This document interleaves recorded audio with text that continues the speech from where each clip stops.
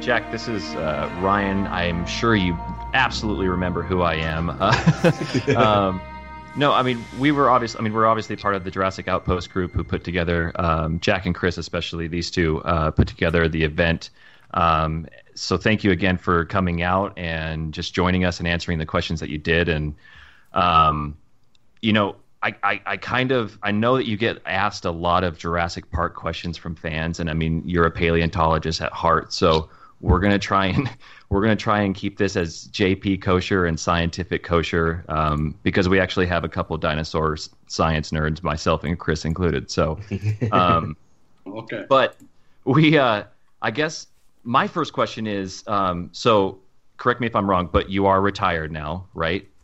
I'm retired from Montana State University, yes. But not from the adventures of life. Right. I now work at Chapman University in Orange, California. I retired from Montana State University and the Museum of the Rockies because I basically filled up the museum.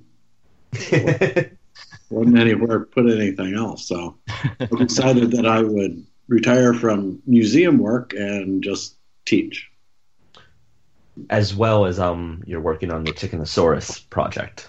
Right. Yeah, some research, a lot of research projects still going on. And that's something that we can I definitely want to jump into, but maybe we can do some of the Jurassic questions first. Into some of the general Jurassic talk. I'll jump in with just to kick off the Jurassic questions. So out of all the Jurassic films that you've worked on, which is your favorite? Well, they're all different.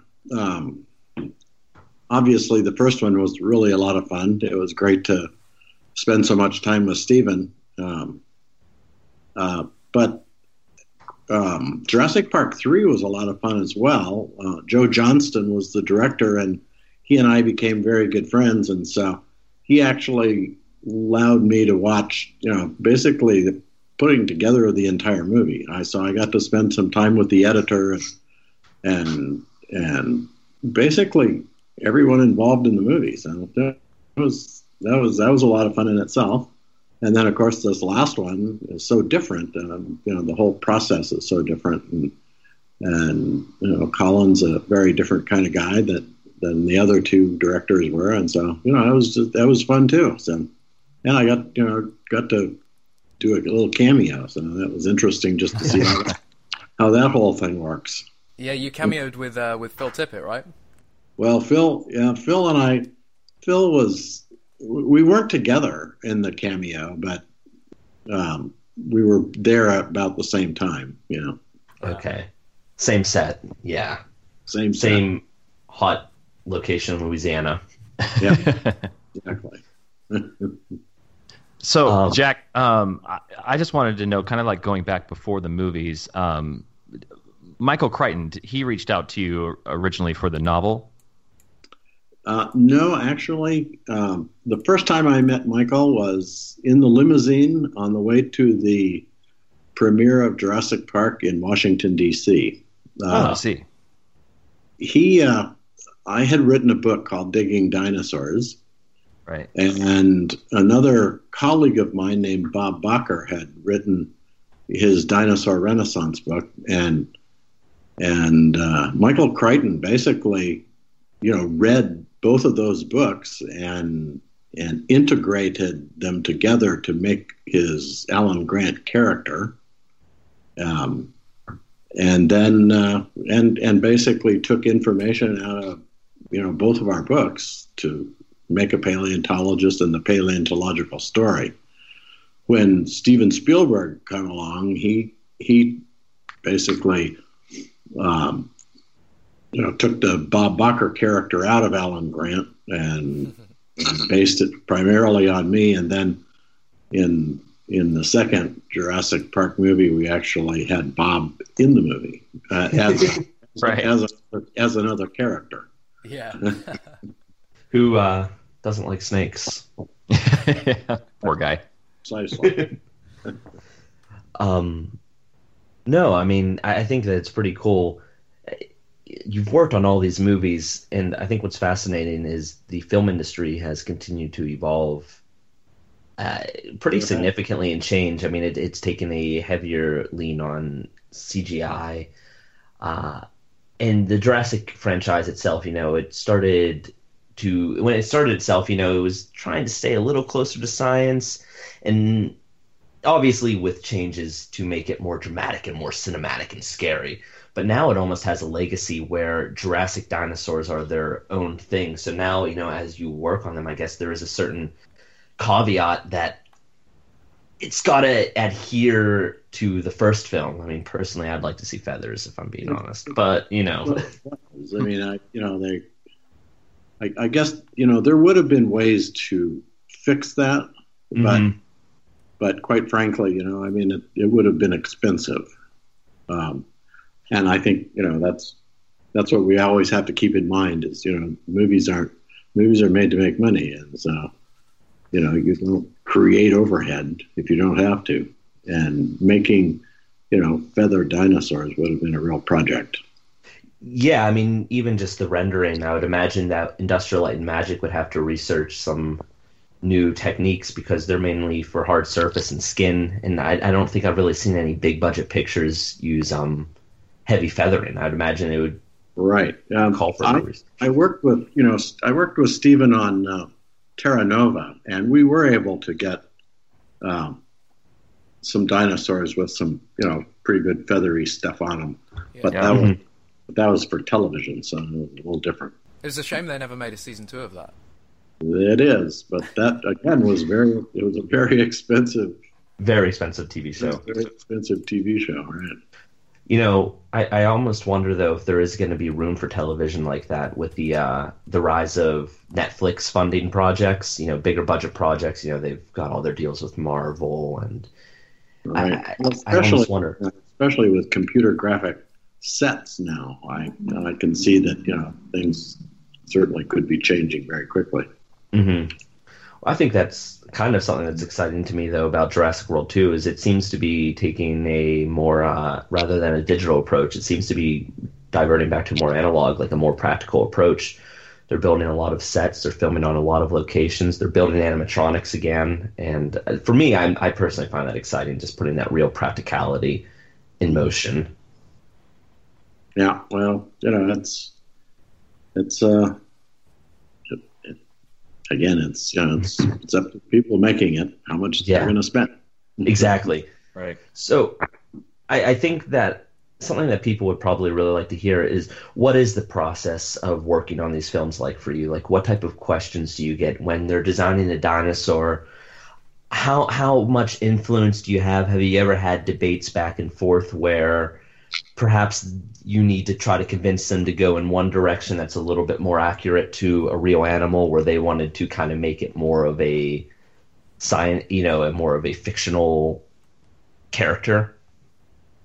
Well, there are a lot of fictional characters in the movie. So in Jurassic Park 1, I certainly spent a lot of time with Stephen, and I spent a lot of time in ILM and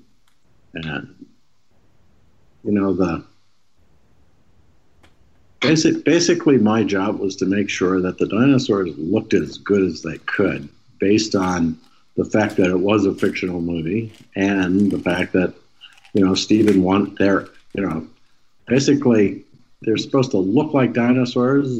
Best we could put them together, but then they become actors, and so what they do on film is way different than what we expect them to do in real life. But there were different dinosaurs. Tyrannosaurus Rex, being the star and all, looks pretty good for the time that we built it, and from the time that it was modeled. It actually looks really good. We know now that it really doesn't look like that, but on the other, back in 1993, that's pretty much what we thought it looked like. It does a lot of things that I don't think it could have done. But then when you get to the Velociraptors, we took, liberties were taken with its name, and the kind of animal that it is. I mean, Velociraptor is a tiny little thing, And so basically, Steven decided to just make it bigger, and I don't care about big. I mean, dinosaurs. We don't have any clue how big dinosaurs got. Even individuals, we're always finding bigger T-Rexes, and we're always finding bigger sauropods and bigger everything. So we don't really know what their ultimate size are. But dinosaurs like the spitter, that is a dinosaur called Dilophosaurus, and we have a skeleton of it.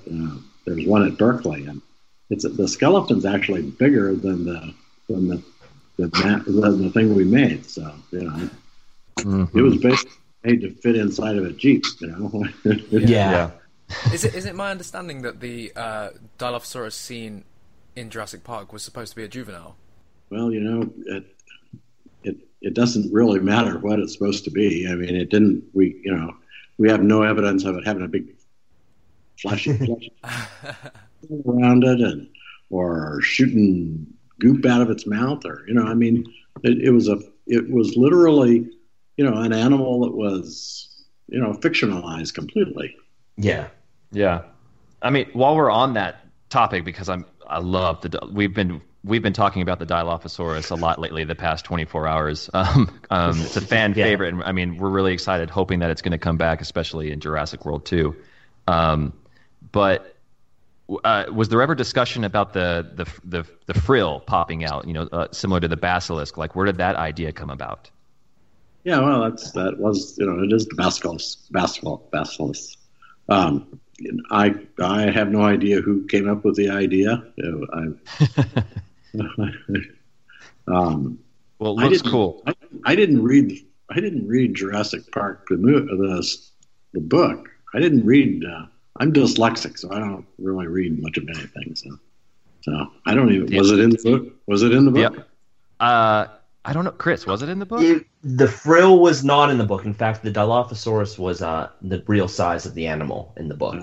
Yeah, it was pretty big. I don't think it's. I had just read it. I should remember, but I don't think it spit either. I think no, it did. It did spit. Yeah, it did spit, but it did not have the frill. Okay, well, I don't have any problem with making dinosaurs like that. I mean, we actually know, we know they had big bony crests all over them. They had lots of display features, and we actually have found the impressions of soft tissue, little things down their backs and on top of their heads, and fleshy structures like combs, and so we know they had all of the capability of all of that sort of stuff. So I don't have any problem with display features at all. Mm-hmm. And as far as size goes, I don't have any problem with that. The only issues I ever had was that the raptor should have feathers, and all the dinosaurs should be more colorful. But yes, that was a discussion Stephen and I had, and I lost. Yeah, from my understanding, feathered designs were explored for Jurassic World. I mean, it was very early on, but there were feathered, at least velociraptors. Yeah, but and we knew that they gave rise to birds, so we knew that there was a good chance they were pretty colorful as well. At least the males, and of course in Jurassic Park we have females, so we don't have to worry too much about that. But we could have had much more colorful animals. I still think that there's potential for that in the future with future films, even if it's maybe velociraptors and the Tyrannosaurus adhere to their retro Jurassic look when a new species is introduced. Maybe inject some modern science into it and have some fun. If you were going to sort of remake the Jurassic Park series, you could certainly do that. I mean, you could come up with all sorts of ways to, the whole thing is based on. The whole premise is based on the fact that, that they didn't have complete DNA, so they had to add some other stuff to it. So yeah, you can. So I guess this is interesting. It kind of saying with the involvement of the way the raptors evolved. Which velociraptor from which movie was your favorite? Because a lot of people, well, at least I personally prefer the Jurassic Park 3 raptors with the quills on the head. Yeah. Mm-hmm. That at least had a little bit of frilly stuff on them. I don't know. I'm pretty partial to the latest ones. The Jurassic World. Oh, with the scoots? Or the Jurassic World computer graphics are just awesome, as far as I'm concerned. Yeah, using the motion capture for the Velociraptors. Yeah. Yeah, and they did add more color this time around. You know, you had some variation and some blue on it, yes. You certainly did. I just wanted to ask, it was the question that we were kind of debating before. We were looking through the different dinosaur lists and just kind of wondering what it would be like. So with some dinosaurs, obviously, you know, that are well known, like Velociraptor, Tyrannosaurus, I'd imagine advising on them is a little bit easier. But we're going through some of the dinosaurs that are supposedly on the islands, just by like on the list of the map, and there's some ones that are lesser known, just even in terms of science, like if they were to bring something like, what is the name of it?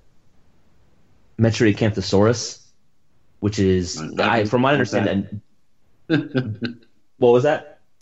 I said I don't even know what that is. Yeah, I was going to say it's not described by many fossil findings at all. So when there's something like that, there are 800 genera of dinosaurs. I don't know them all. There are probably 100 or there are probably 1,000 sixth graders that know all of them. Right. Yeah.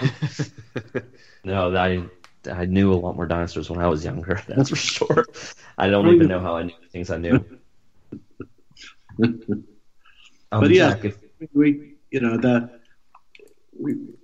every once in a while we did bring, Spinosaurus was sort of a weird one to bring into it, and that was brought in just for the purpose of taking one of the T-Rexes out. So yeah, and since we did that, we've actually learned that Spinosaurus was an aquatic animal and wouldn't have been out running around on land anyway. Couldn't come out and run around on land.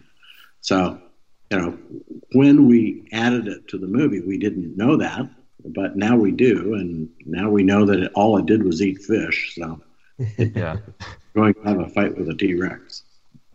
That's actually the fun part. How it always evolves.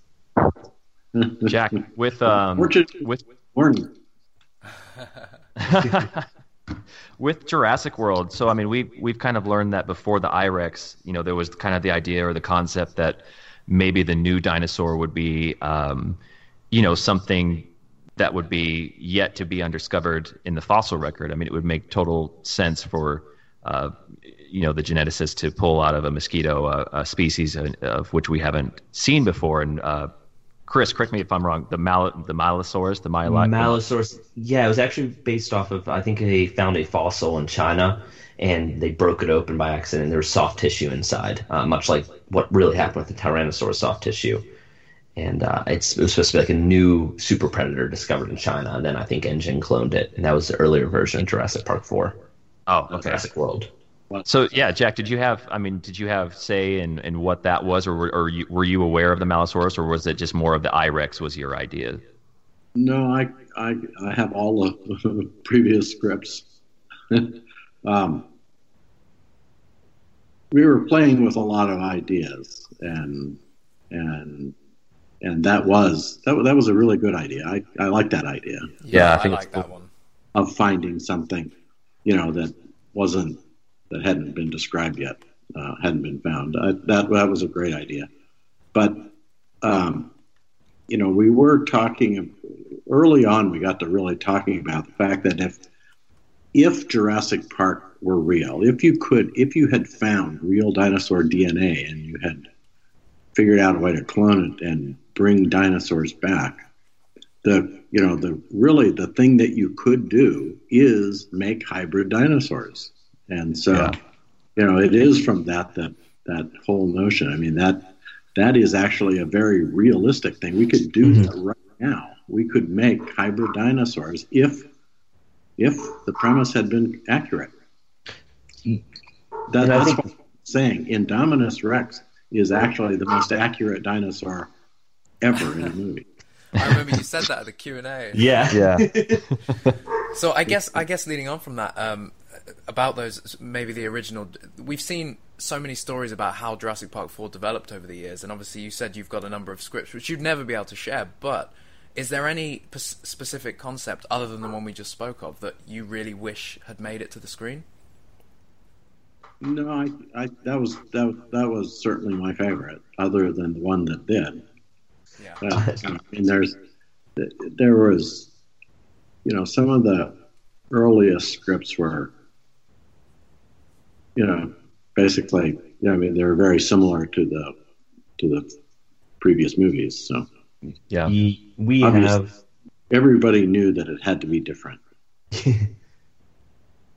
Yeah, we've seen this or read the sales script, and paratrooping Dilophosaurus and yeah, raptors with dog and human DNA in it. Yeah, some of the ideas were a little interesting, we'll say, right. And especially some of the human hybrid ideas. I guess that's a question. I guess I have is kind of with Jurassic World and with the Indominus being a hybrid. We didn't get to see it so much on film. There was kind of a brief snapshot of the Stegoceratops. There's toy lines of the hybrids. What are your thoughts on this possibly developing into a thing with the franchise of hybrids, or do you think we just might see more of we know that they're not real dinosaurs, but more of the classic versions? That's good. What's going to happen? Who knows? I mean, the franchise was for 5 movies, and this will be the 5th one. So it'll be interesting to see if they do anything beyond here. I mean, it certainly will. I think Colin has announced that Jurassic World is going to be a trilogy. I think that they said there's going to be at least one more movie after this one. So they must have renewed the rights. I'm not exactly sure how that all goes down. But, right. It is interesting. We did see that Stegoceratops. Yeah. I imagine dinosaurs are not going to be going away anytime soon, especially in the Jurassic franchise, though. Whether or not hybrids take over, I think people like dinosaurs. I think they like to be able to see something that they go to the museum and see the fossils of and see a representation of it in the film. Even if it is kind of dated and retro and monstery, I think people still like to think like this kind of really was a real animal. I think that's the appeal, for me at least. Yeah. So when we're talking about genetic engineering, I think that could lead us into something very real rather than, fiction. And it's what you're working on currently and you've been working on for some time is the Chickenosaurus. Would you like to talk about that a little bit? Because I just find it so incredibly fascinating. Well, it was this thing that sort of spun off of the whole notion of Jurassic Park 4. Back in 1993, when Jurassic Park came out, one of my students and I got a grant from the National Science Foundation to attempt to get DNA out of a dinosaur, and we didn't. We weren't able to. And it turns out the only reason we weren't able to is because it just breaks down too quickly. DNA just doesn't last long enough.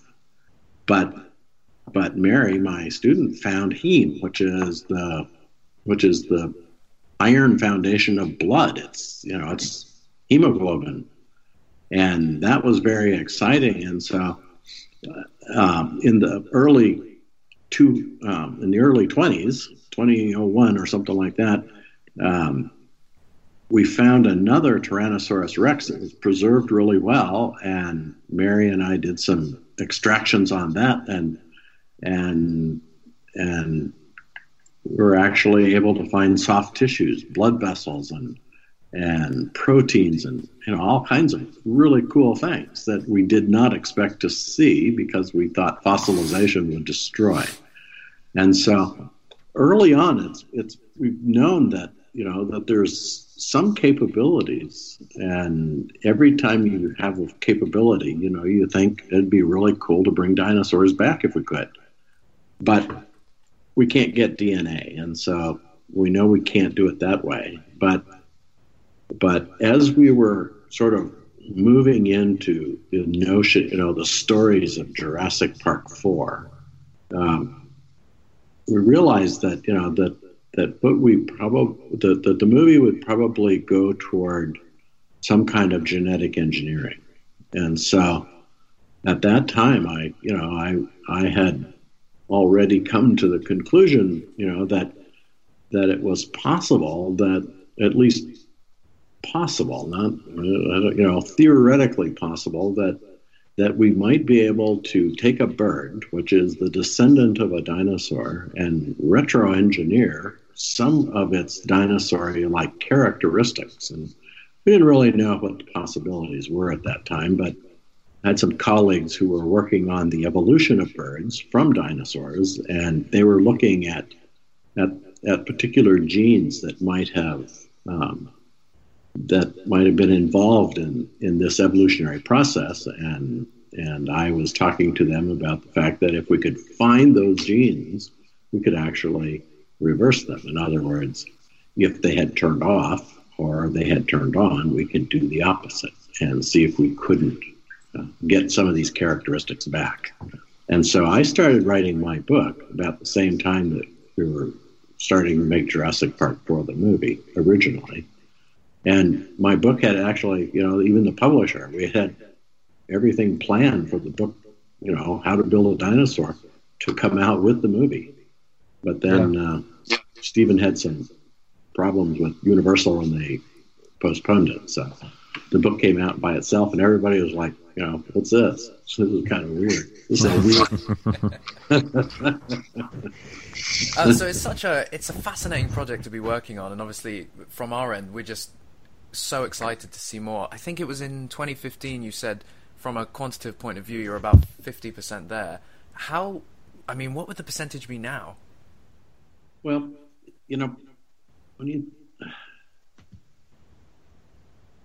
the project, the laboratory part of the project was started, I guess, in about 2007, and we were predicting, we were hoping that we could get it done in 10 years.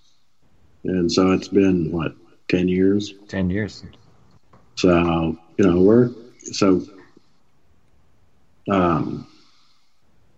I guess, the 2007 is when we started planning for it. It's about 2010 when we actually got the lab up and running and we're actually doing things. So it's been 7. So we've got about, I'm predicting, we've got about 3 years left to make, some kind of a goal.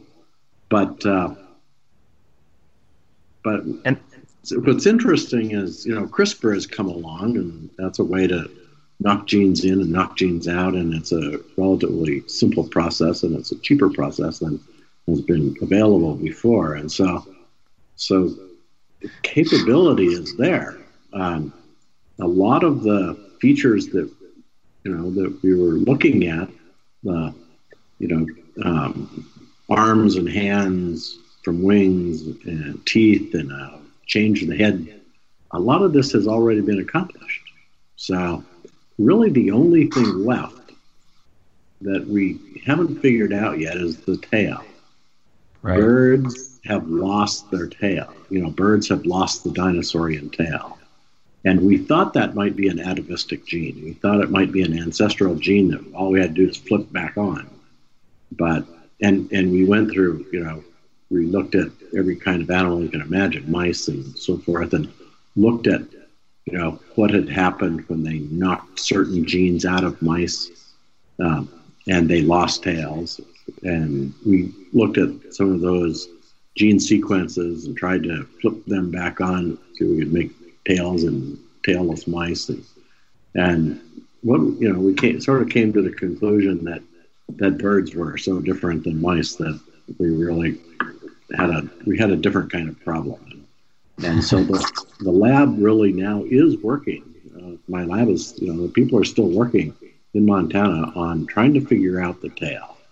And they're learning all kinds of really cool things about potential, diseases in humans. I mean, they're finding out all kinds of cool things, but we still haven't really figured out how to make a tail on a bird. So, we hopefully in the next 3 years we'll solve that problem. So, you think you're about 3 years out. I know that when you've worked on the snout and you've worked on the teeth, and I've been able to read your book and learn a little bit more in depth into the processes before all of this happened. How far along in the embryonic stage can you get? I haven't heard anything, and I don't believe if you're hatching them or not. But it would obviously be really cool. But where do you have to draw the line? And will eventually we see, if you are able to accomplish the tail, are we eventually, I guess, going to see a fuzzy-looking dinosaur creature walking about in the next 3 to 5 years? I hope so. Yeah, me too. I hate doing all this for nothing. Right. We, I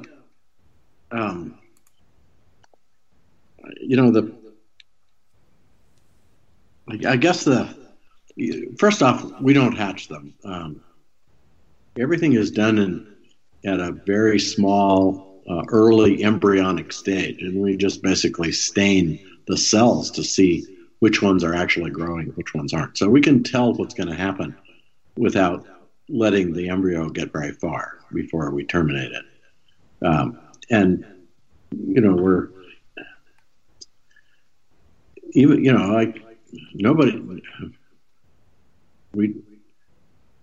Everything is done in embryo. Nothing is hatched. I think that's the best way to think about it. And we don't even get close to hatching. It doesn't look like anything. It looks like a red spot on a yolk.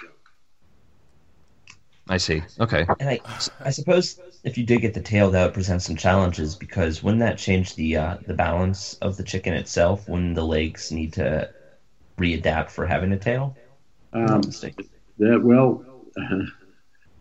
people thought that might be a problem, but there was a group in Chile, I believe, that in South America, I think it was Chile, that actually did an experiment. They attached what looked to me like a toilet plunger to the back end of a chicken.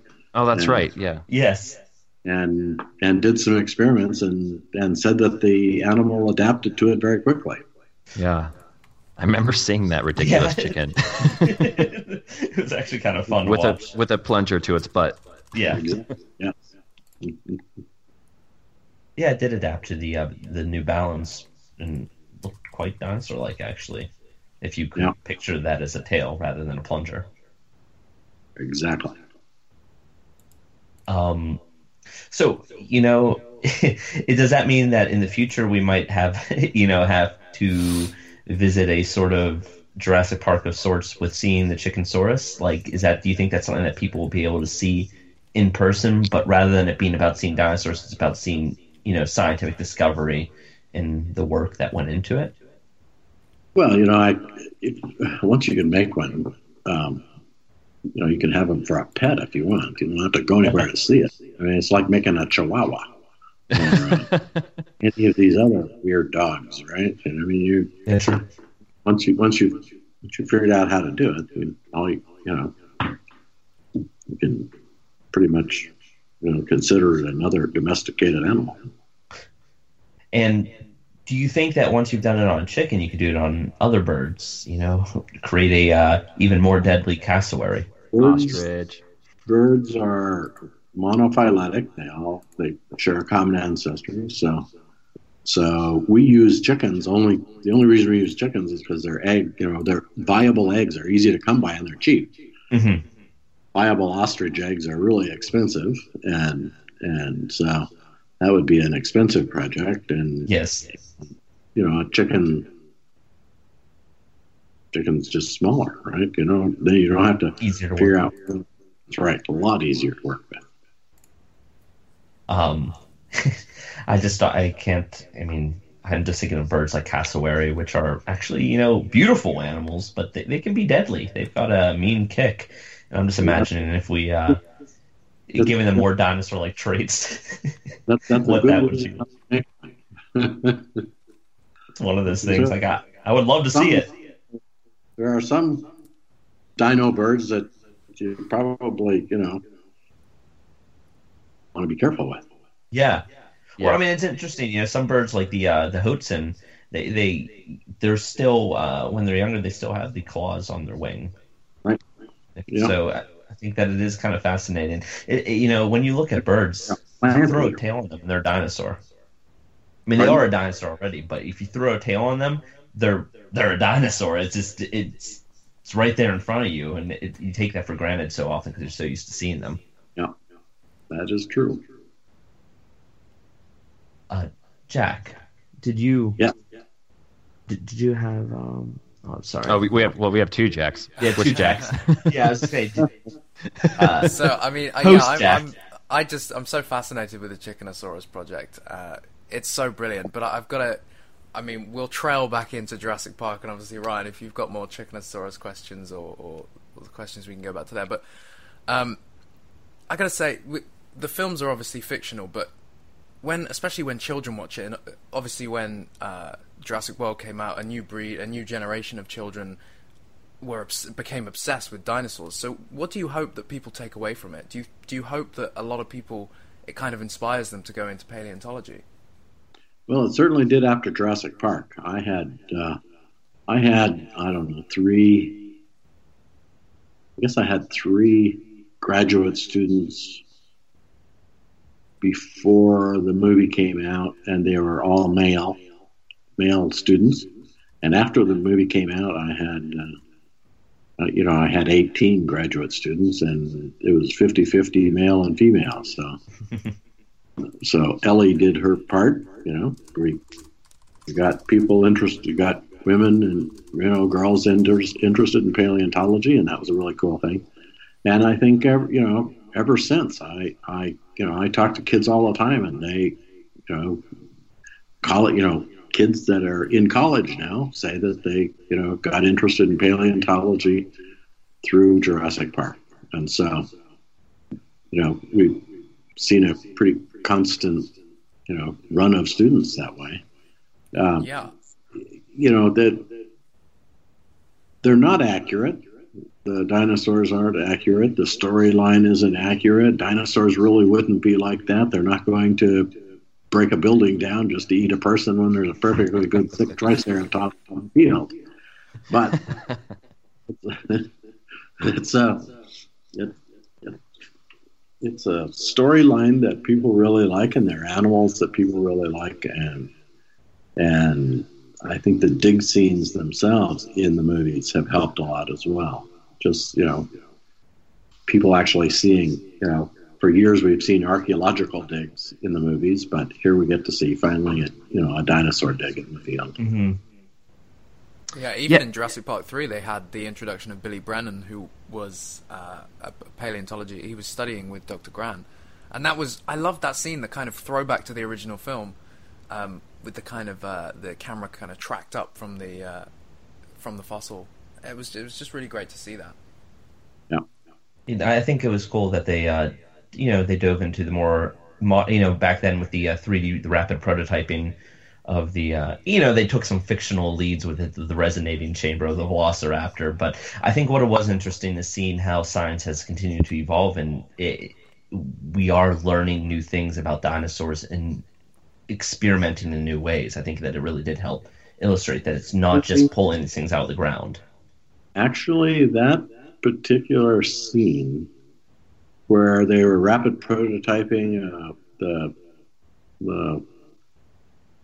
narial chamber of a velociraptor was based on research we had done at Montana State University, where we had CAT scanned a duckbill dinosaur, and then with a very early rapid prototype machine, we had created a hard copy. I think it might have even been made out of sugar at the time.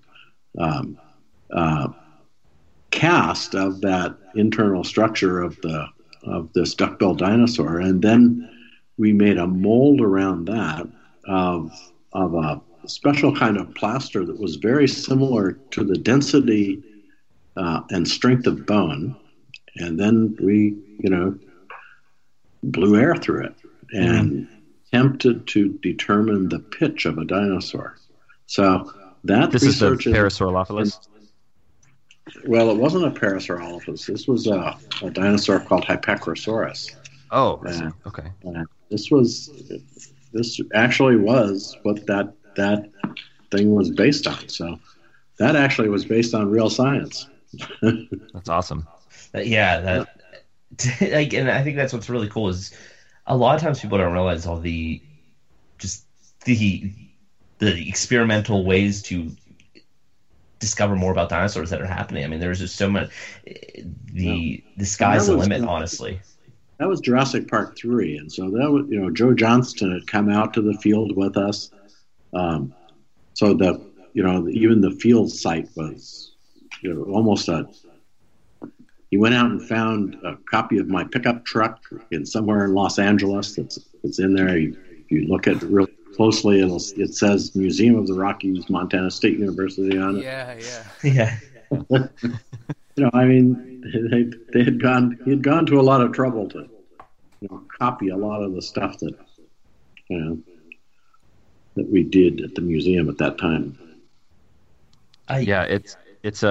It's incredible to see. I mean, just kind of a lot of not only what you did throughout your career, but kind of embodiments in the scenes of some of your biggest achievements, I guess, in your career. I guess including Jurassic Park, but considering just the work that you've done throughout your entire life, what would you consider, I guess, your crowning achievement, or do you feel like you've yet to discover that? I mean, you're constantly discovering and theorizing, new behaviors and revolutionizing the way that people see and think about dinosaurs.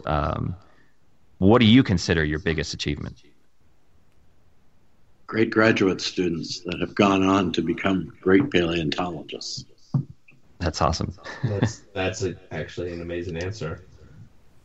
I mean, for me, and Chris even included, I was a dinosaur nut before Jurassic Park came out. And it's funny because just some of the research that I've done on you, and I think your son included, I was around 7 or 8 years old when I lived in what I like to call the Badlands of Missouri, and I had this this giant boulder rock in the front of our house that was just encrusted with old ancient seashells and crustaceans that all I had to do was chip it away, and that got me interested. And I actually, you have been a childhood hero of all of us and many Jurassic Park fans, but just being a dinosaur nerd and having the movie just ignite that flame,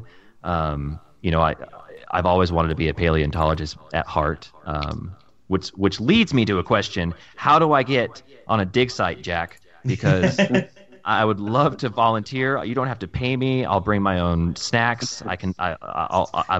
I've lived in the Badlands for about a week. I could probably do it for a little bit longer. How does one go about helping graduate students, or I guess how do we help dig up dinosaurs?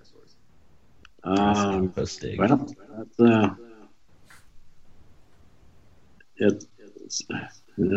a process. We get. let me just say that back in the days when I was attempting, when I was first getting into the field and looking for volunteers, they were hard to come by. I mean, I would get some geology students and I'd get a few people off the street. By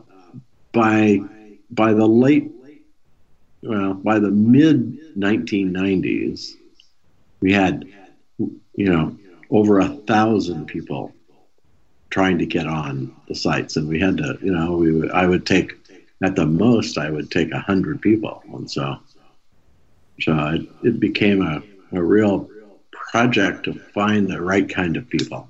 Yeah, because we had to find people that really could live in a communal situation and really pitch in and help with everything, the dishes and cooking and all that thing. It really is a very communal living situation, and it requires that everyone really help out in all levels. And so So, when we're looking for people, we really do screen well. We have to. But we also have visitors that come out to the sites, and just want to come out and spend a couple of days and look and see what's happening. If you are interested in seeing a site, the best thing to do is send me an email. You got it. I can do it all, Jack. I can cook. I can sing around the campfire. I've never heard you sing. I took wilderness survival classes. I can do it all. I can lift about 50 pounds. So you just tell me how to do what I need to do. You sound like you're pretty handy. I'll pay you if I have to. But it's funny because I actually almost did join you on a dig, but unfortunately life came at me and some things didn't work out. But I was actually, I had gone through a lot of the processes, emailing with the different people involved, and things were actually going to happen. So I've got to make that happen eventually. Unfortunately, that was many years ago, but I've got to make it happen now. It's pretty easy to do.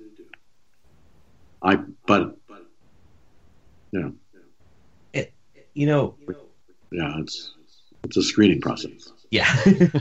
Well, Chris is a crazy person, and I'm normal. The easiest thing to say on public lecture is that it's a screening process. Yeah. I think that is something that's worth noting. Is a lot of people supporting the sciences is incredibly important. So for people who are listening to this who want to continue to support the sciences, support paleontology, but aren't necessarily interested in getting their hands dirty on a dig, is there any advice on how they can support what you do? Do you have any ways that you think that they can just help get the word out and help just continue that forward momentum? Well, a lot of it is donating to museums that do paleontology. I mean, paleontology doesn't get a lot of funding, I can assure you. It's especially in current administrations. Yeah. Not too excited about evolutionary biological studies. So anything you can do to help a paleontologist, donating to their projects is a great thing to do. Yeah, that actually sparks a question. Would Chickenosaurus have come about had George Lucas not told you he wanted to fund it? George Lucas didn't actually voluntarily fund it. George Lucas gave me, it's a funny story. I invited him to the field. I invited a lot of my friends out to the field that I knew. And did he go through a screening process? And George probably wishes he would have. George came out to the field, and he brought his kids, and the kids loved it, and George hated it, and he basically said, at the end of his time out there, he basically said, "I'll give you a pile of money, but don't invite me back again." Oh man, that sounds about right. But he gave the money for anything I wanted to do, and so it was at my discretion as to what would happen with it, and so I decided that it would be the Dino Chicken Project, and he agreed that was just fine. That's awesome. Just as long as I didn't invite him back to the field again. That's so. Yeah. Have you? How's the consulting going for Jurassic World 2? Well, I have read the script. I made lots of comments. I talked with Glenn McIntosh about some stuff. And I, of course, signed my NDA, so I'm not going to... Yeah, we're going to throw some... I mean, we're notorious for trying to throw some left and right hooks, so you might want to be on your toes for the next few minutes. But you've mentioned... I know that you can't say much, but you've mentioned that it's going to be good and it's going to be scary. We're pretty excited to see Dilophosaurus back. What are your thoughts? Well, I I don't know what dinosaurs are actually in it, and which ones, other than the ones I've read in the script, and I can't talk about those. Dang it. See, I'm done with that. I think that it is, though. It's pretty cool that you're working on so many projects. Influencing cutting edge science in the paleontological fields. Genetic research, working on films. Very few people can tick so many things off their list and be so influential, and also just work on so much. I think that's such a great achievement. Working with students. And of course, making it out to our event as well. Yes. Finding time in your schedule. We're so grateful that you made it out. And for this podcast. It made everybody's day getting to meet you. Oh, it was fun. It was a lot of fun. Do you still have, I got to ask, do you still have the sketch that Yaroslav gave to you? He drew you and then handed that to you. I do. I was impressed. I tell you, that was... Yeah, he did that. Talented guy. He did that in 20 minutes. That's what you said. That is just shocking to me. Yeah, he's a talented guy. Yeah, he really is. He's a lot of fun as well. But yeah, obviously we can't talk about Jurassic World 2. I think that we've kind of exhausted our Jurassic Park and all of our questions. I don't think we're going to grill you on anything. Is there anything that you personally wanted to say or add, or that you wanted to talk to before we move to closing this out? Well, I want to thank all the fans. They're great. They had great questions. They're a very enthusiastic group. I was amazed at how many Jurassic Park T-shirts there are in this world. That's a lot. Yeah, a lot of variation. Yes, there is. Yeah, no, the fans are great. And, they're not only a good bunch, but they are very. Besides being enthusiastic, they're very knowledgeable about dinosaurs, which is great to see in people who like movies. Yeah, for sure. Absolutely. And I guess with you working on Jurassic World 2, do you think you'll make it out to any other sets? I don't. I have to say that that set in Louisiana in June was probably that was enough. You were George Lucas that day, hating every part of it. That was the hottest, most humid place I think I've ever been in my life. I guess that is a nice part that they're in London now. Jeez.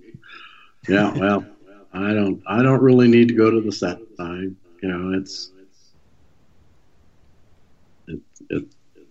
They've moved into a whole new realm of the way they do things, and quite frankly, Glenn McIntosh and his crew are just so good at what they do now that they don't really, there's no need for a scientific advisor other than to go through the script.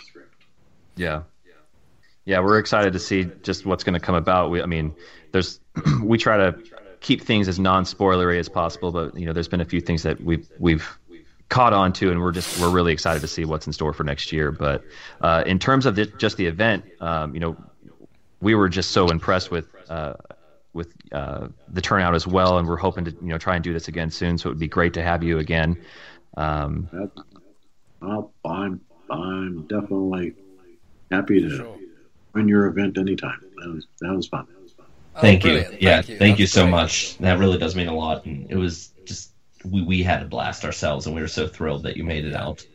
I think I said to you at the event, we all kind of grew up watching Jurassic Park, obviously, but also watching behind the scenes. So for me and for everybody here, and for a lot of people listening, you were a childhood hero. So it was impressive to meet you in person. It was pretty amazing. Oh, thank you. I'm just having fun. That's all I do is just have fun. I know. It isn't hard work, I tell you.